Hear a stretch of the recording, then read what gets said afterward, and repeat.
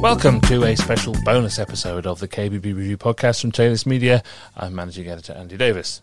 In this bonus, we have another dip into our other show, the Kitchen and Bathroom Design podcast, where we've just put this episode up all about safe design. If you like the sound of it, we've got another 26 episodes for you to go and binge. All you need to do is search Kitchen and Bathroom Design in your podcast app or go to podcast.kbbreview.com, and that link is in the episode description here. So over to the other me to introduce the show. This is the Kitchen and Bathroom Design podcast from Taylor's Media. Welcome to the Kitchen and Bathroom Design podcast from Taylor's Media. I'm Managing Editor Andy Davis. Now, this season's turned into a slightly infrequent one in terms of episodes, so huge apologies for that. This pesky lockdown does get in the way of pretty much everything. However, to make up for it, we have a great discussion today on a fascinating topic. Do kitchen and bathroom designers sometimes play it too safe when it comes to the architecture of the space? Is putting a farmhouse-style kitchen in a quaint cottage, or indeed an ultra-contemporary kitchen in a brand-new apartment, the path of least resistance? Is it a designer's job to challenge these kind of conventions and produce the project that will come up with something that, yes, meets the client's brief, but also surprises them in the best possible way with something unexpected? This all came out of a blog written by designer Keith Myers, and in it he challenges this idea of safe design. Put simply, he asks whether or not your kitchen should match your house.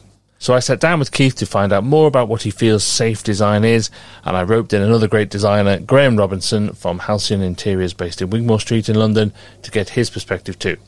And before I get letters, yes, the three of us were in the same room, but this was all recorded before the lockdown began, so we haven't been flouting any rules. So over to Keith to kick us off, and I'll see you on the other side. I'm Keith from the Myers Touch in Winchester. We're an interior architects practice that specialise in the premium kitchen sector. Graham from Halcyon, give us the quick guide to Graham Halcyon. from Halcyon Interiors. We've got a couple of showrooms, main one in Wigmore Street, German kitchens, quite contemporary. That's it. That's it. So you're both very experienced kitchen designers, and this conversation has been prompted by a blog that you wrote, Keith, where I thought it was such an interesting topic that it was worth getting you in and getting another designer in, getting their perspective on it. And effectively, you were talking about designers taking the safe option when it comes to the architecture of the building that they're putting the kitchen into. So, a country cottage, you should put a country cottage kitchen in it. That's the safest possible option. But you were basically hypothesizing that while you need to be sympathetic to the surroundings, that's not the most challenging thing for the designer, and that you should be looking to actually bring in classic elements, contemporary elements. So just talk us through what you're thinking with that. It's interesting because often when a client walks in the door, they have a predisposed set of ideas they've already gone through in their mind, and they've made really a considerable number of decisions already of what they should have. And they're not necessarily considering the options that are available or what can be done. And my philosophy, if that's the right word, is that a designer always has to take a client to somewhere where they couldn't have gone on their own. So the first thing to really test with a client is this whole thought process they've had before they walked in the door, to retest that. Actually, some clients don't want to do that. So if that's the case, then that's fine. You run with what they're saying. But I suppose when we come down to your client avatar, the ones that we like are the ones that actually do want to test that and do want to consider the building and the space as a whole. The architecture has a huge influence on how the kitchen ultimately looks and feels. If the architecture of the building is wrong, or the space is planned wrong, it can completely affect the outcome of the kitchen. So therefore, in this place where you are testing the architecture, there is this kind of default position that you say, a classic building needs a classic kitchen, a farmhouse needs a farmhouse kitchen, and so on and so forth. A contemporary building needs a contemporary, which I kind of tend to probably agree with. But there is this thing of where you can play with the architecture to a point where it's supportive and not conflicting with the kitchen, and the marriage between the two, which is where really, really good design comes into its own. It probably sorts out the men from the boys in some sense with these design. You could call that fusion design. That's a word that's been kind of thrown away when you're blending new and old together. That's kind of one space in that. But you can actually put a strongly classical kitchen into a contemporary environment if you do it well and if you do it right, and vice versa. Is this chiming with you, Graham? The easiest, safest option is just to put in exactly what people would expect to be there. I think you've got to question the customer, as Keith was saying, but We mainly do contemporary kitchens. We don't do many cottage kitchens because we're in London, so we do a lot of Victorian Edwardian buildings. But we would say put a contemporary kitchen blended with the architecture that's period. But you definitely have got to question customers on what they think they might want. So give us an example of this here, Keith. So the most extreme example here, of course, is if you've got a farmhouse and you've got your classic farmhouse kitchen in there. So let's take that as an extreme example. I've walked into your showroom and I've said, loving what you've got in here, but I live in a 15th century cottage. What can you do for me? Well, where would you even start with that? I think I make a number of assumptions about the client, because if the client is open to anything, then actually you can do anything, because all that the architecture is a backdrop to the room. So then it's working with the backdrop to create that space. I don't know if you remember TV presenter George Clark does the kind of smallest house in the world, that sort of thing. When he very first started on TV, what he would do is he would go into somebody's house and he'd look at it and it's a complete hovel. It's all crammed full of stuff and it's just an awful space. And what he'd do is completely clear all the furniture out and then he'd paint everything white. Now, the purpose of that is fundamentally to bring the architecture right back to its basic components. Now, obviously, white is the most reflective space. It's a very white room here, and therefore gives the greatest sense of space that you have. And their initial thing when they walked back into the house would always be, oh my word, I didn't realise we had so much space. And therefore, the fundamental starting point is the use of space, and how that works with the architecture is fundamental before you even consider designing the kitchen from a product point of view. If you take a low beam cottage with lovely beams and walls, now from that starting point you can kind of go wherever you want to, as long as you design well and you're sympathetic to the architecture. And so you can very easily, and just I love doing this sort of stuff where you do place a lovely, very strong, very contemporary kitchen, very, very minimalistic into that environment, and you have the simplicity running through the whole room, and therefore you trade off this balance of the new and old and that tension that exists in the design. And the design tension is what creates an element of depth of feeling and the space. Otherwise you walk into a space and it feels, it's a nice kitchen, but it's kind of lost something, there's kind of something missing. And therefore playing with the whole space, playing with the use of materials. It's why really, although we do kitchens, that's how we make our living, we're really an interiors company, because the interiors are so important to get that space. So, and the other side of it is, I've just done a project in Ascot, which was actually putting a more classic kitchen into a classic building, but we edged it towards a slightly contemporary finish to it and blended part flat door together with part shaker door. And that was really fun to do. And actually we redesigned the architecture of the building, what the architect has specified, redesigned all the ceiling profiles, all the cove-ins, did build out walls, and really allowed the kitchen to seamlessly slip into the architecture. So is this really about not having contrast for contrast's sake, but striking a kind of sweet spot where the two things are balanced against each other? we all know the days of bright red kitchens.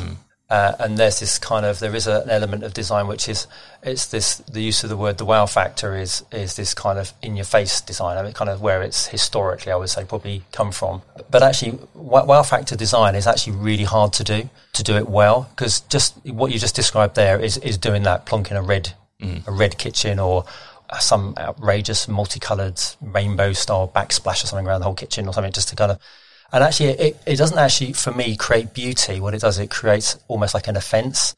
There's this kind of offence that takes place. And the thing we always have to be careful of is that we're always designing for the client and not for ourselves. So if a client doesn't find that offensive, then it's their home, it's their house. And I always have the rule that the client's paying the money. Ultimately, they can have whatever they want.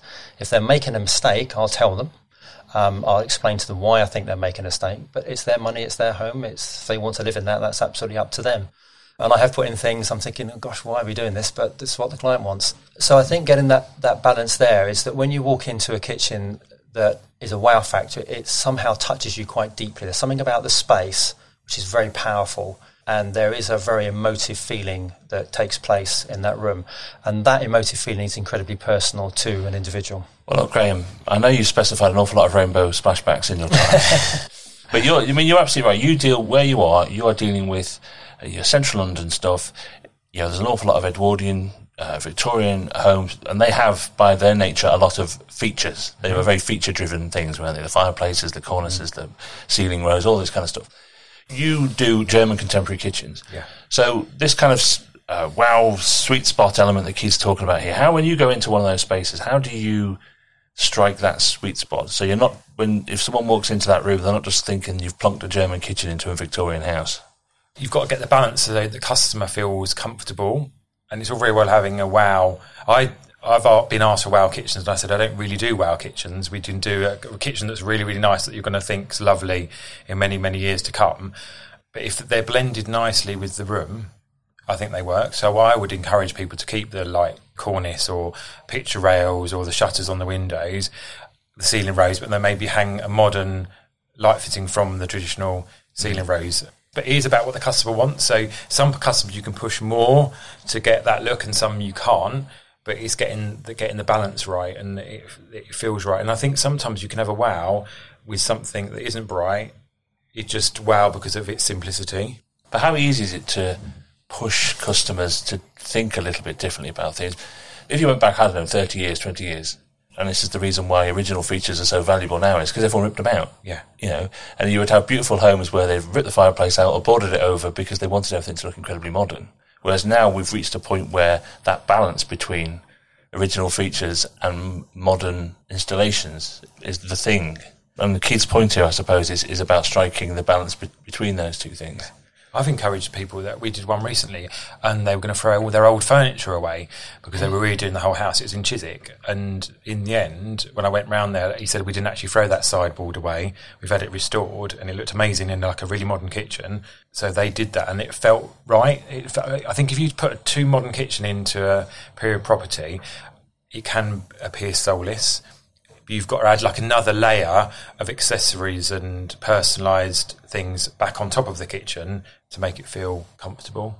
That's the sweet spot for the designer, isn't it? Because at the end of the day, a kitchen is a series of boxes with doors on it. Yeah.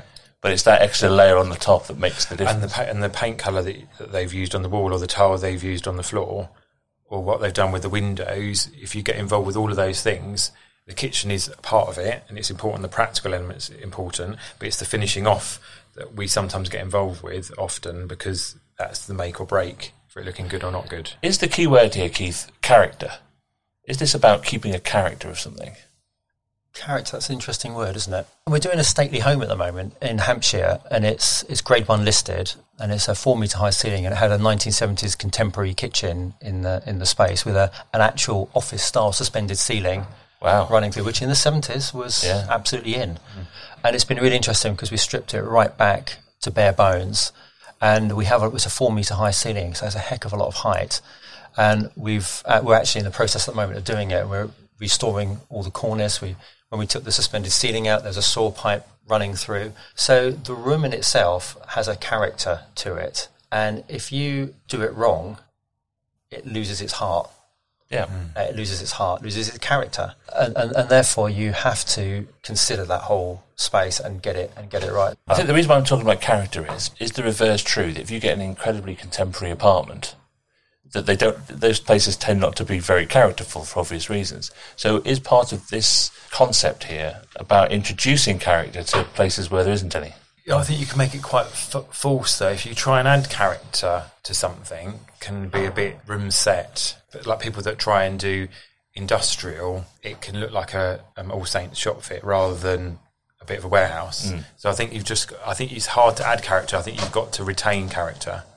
Which is why people go for warehouses and things, because they obviously have character about them. But if you throw up a new set of apartments down overlooking the Thames or wherever it is, they tend to go straight up, glass, chrome, full-length windows, and when you stand in the middle of them, when they're an empty space, a bit like the exact reverse of your stately home, they just feel incredibly dull. Soulless. Yeah, and soulless. So much of what we're talking about here is about feeling, about how people feel. People that buy that, like we're talking about someone that's doing an apartment on the river, and they're not really, the kitchen they want is a blank canvas behind them, so that when they're cooking, they're facing out to the river because they've bought it for the views of the river. Yeah, that's what they see as their character. So the character's in the view. Yeah. So it's what's outside and what's inside. So the interesting thing is use of character, because you define character as being slightly more older style buildings, but there is character in contemporary architecture. There can be, yeah. A really good contemporary architect will put character in it, but the thing is, it's very simple.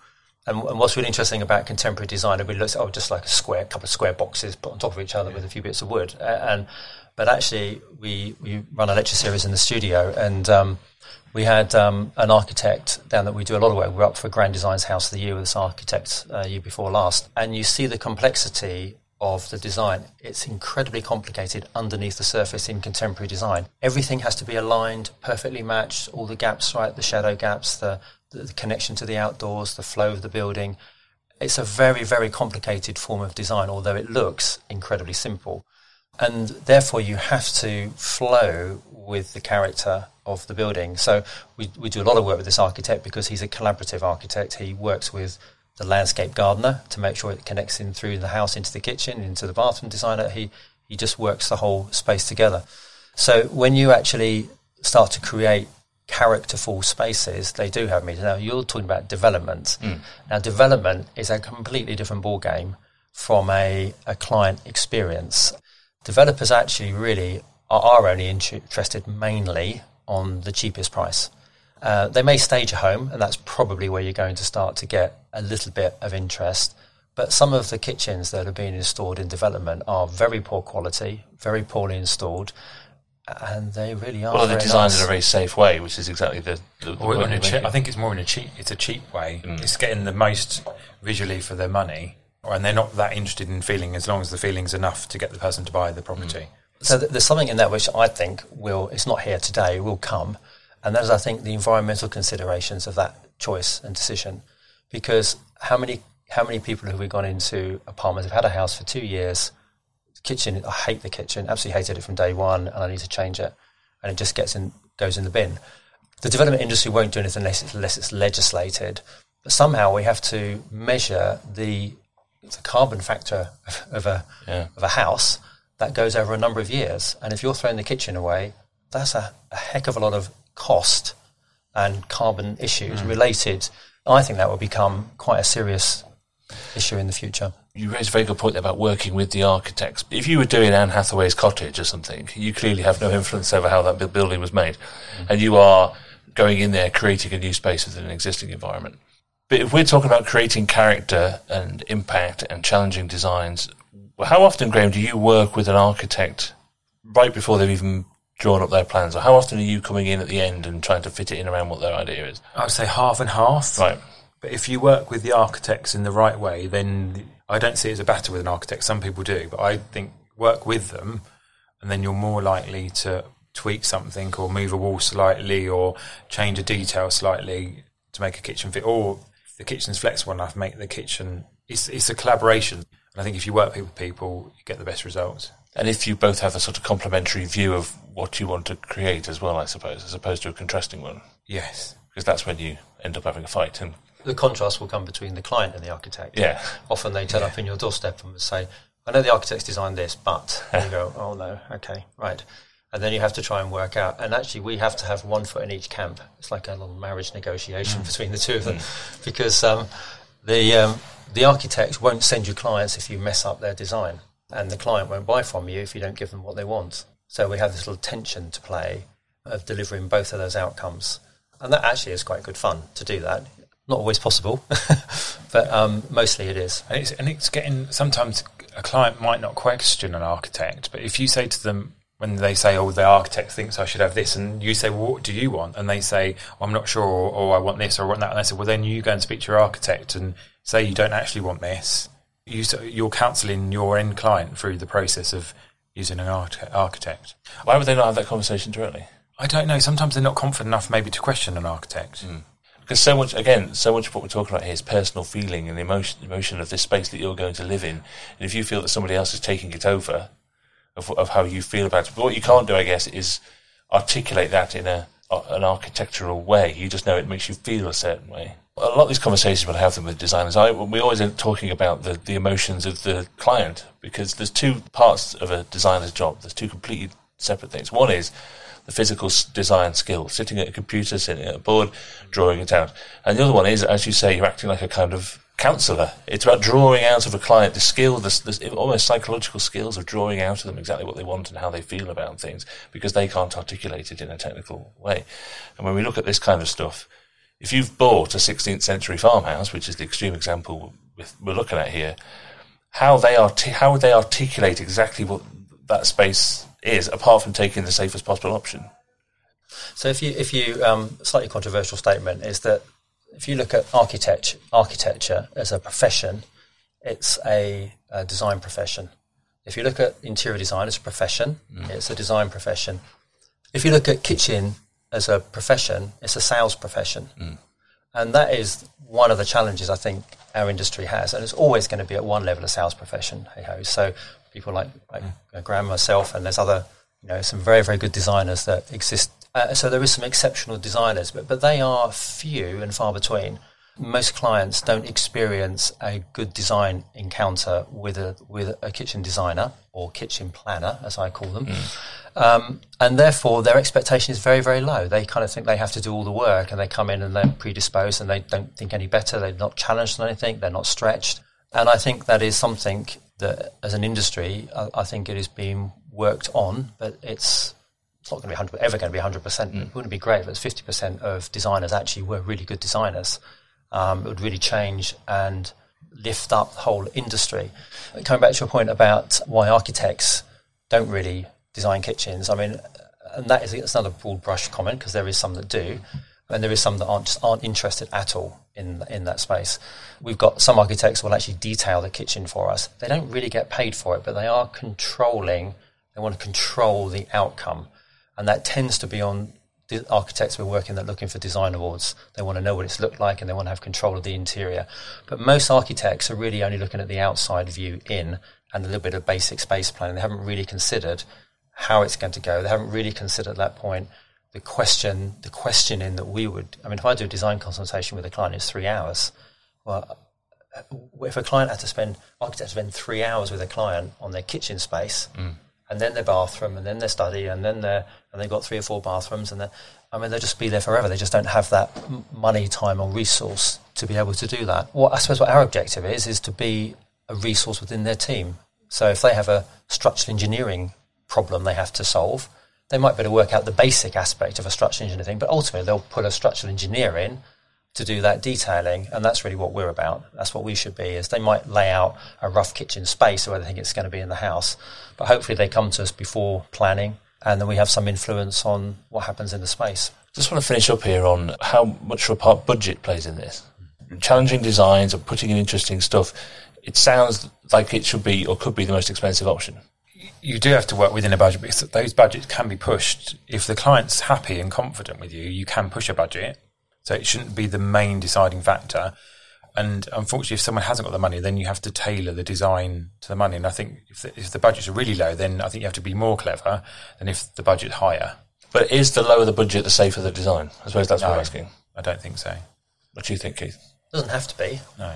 I think fundamentally good design should be completely independent of budget in an ideal world. If we could start in that place, it doesn't matter what your budget is. Well, as we know, that's not completely true.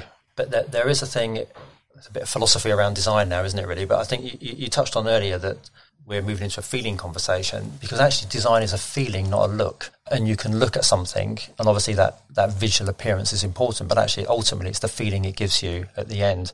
And that feeling of design has to work at all levels of the market. So if you go back to a lot of the work now that's being done in architecture and house planning, it kind of what we would traditionally called council estates or low-cost housing. Obviously, they're hugely budget constrained, but working out how they can create design spaces that feel good for people and for communities. So there's a whole dimension to design which we don't really consider all the time in what we can actually do. I mean, ultimately, you said earlier, kitchens are boxes, which is a bit brutal, but I can kind of go with you on that. But you can pay £50 for a box, £500 for a box, or £5,000 for a box if you wanted to. It consumes the same physical space. And the budget all comes down to an individual's capability to spend money or desire to spend money. And Graham's point is absolutely right. You can increase someone's budget. People say to us, how much are your kitchens? And I say, well, how much is a car? Well, immediately they know, with the car world, where they all sit. But in kitchens, they don't really know where they sit. So is 30,000 enough? Should it be 50? How much do I... Well, I can do a kitchen for 30 and I can do one for 50, but that's a very different outcome and the way that you do it. So it's a real challenging area. Clients will pay more if they perceive the value behind it. And value is very personal and very individual. So some people would pay £1,000 for a nice little cooker hot tap or something, or a bit of advertising there. Or some people say, well, I'm not paying more than £50 for a tap. Well, why? Just lets water out and things. Or someone would pay for an exceptional Kohler little wingly wangly kind of carbon fibre tap. It was about $2,500 a few years ago. So it's very, very personal, and budget is about opening more choices without performing certain functions. Thank you both for your time. That's really, really interesting stuff, and this will come up again and again and again and again. I know it will. So look, thank you very much for your time. Thank you, Keith. Thank you, Graham. Massive thanks to Keith Myers from The Myers Touch and Graham Robinson from Halcyon Interiors for a really interesting discussion. I'd love to hear what you think. Email me on andrewdavis@tayloristmedia.com, and all the contact links are in the episode description. See you next time.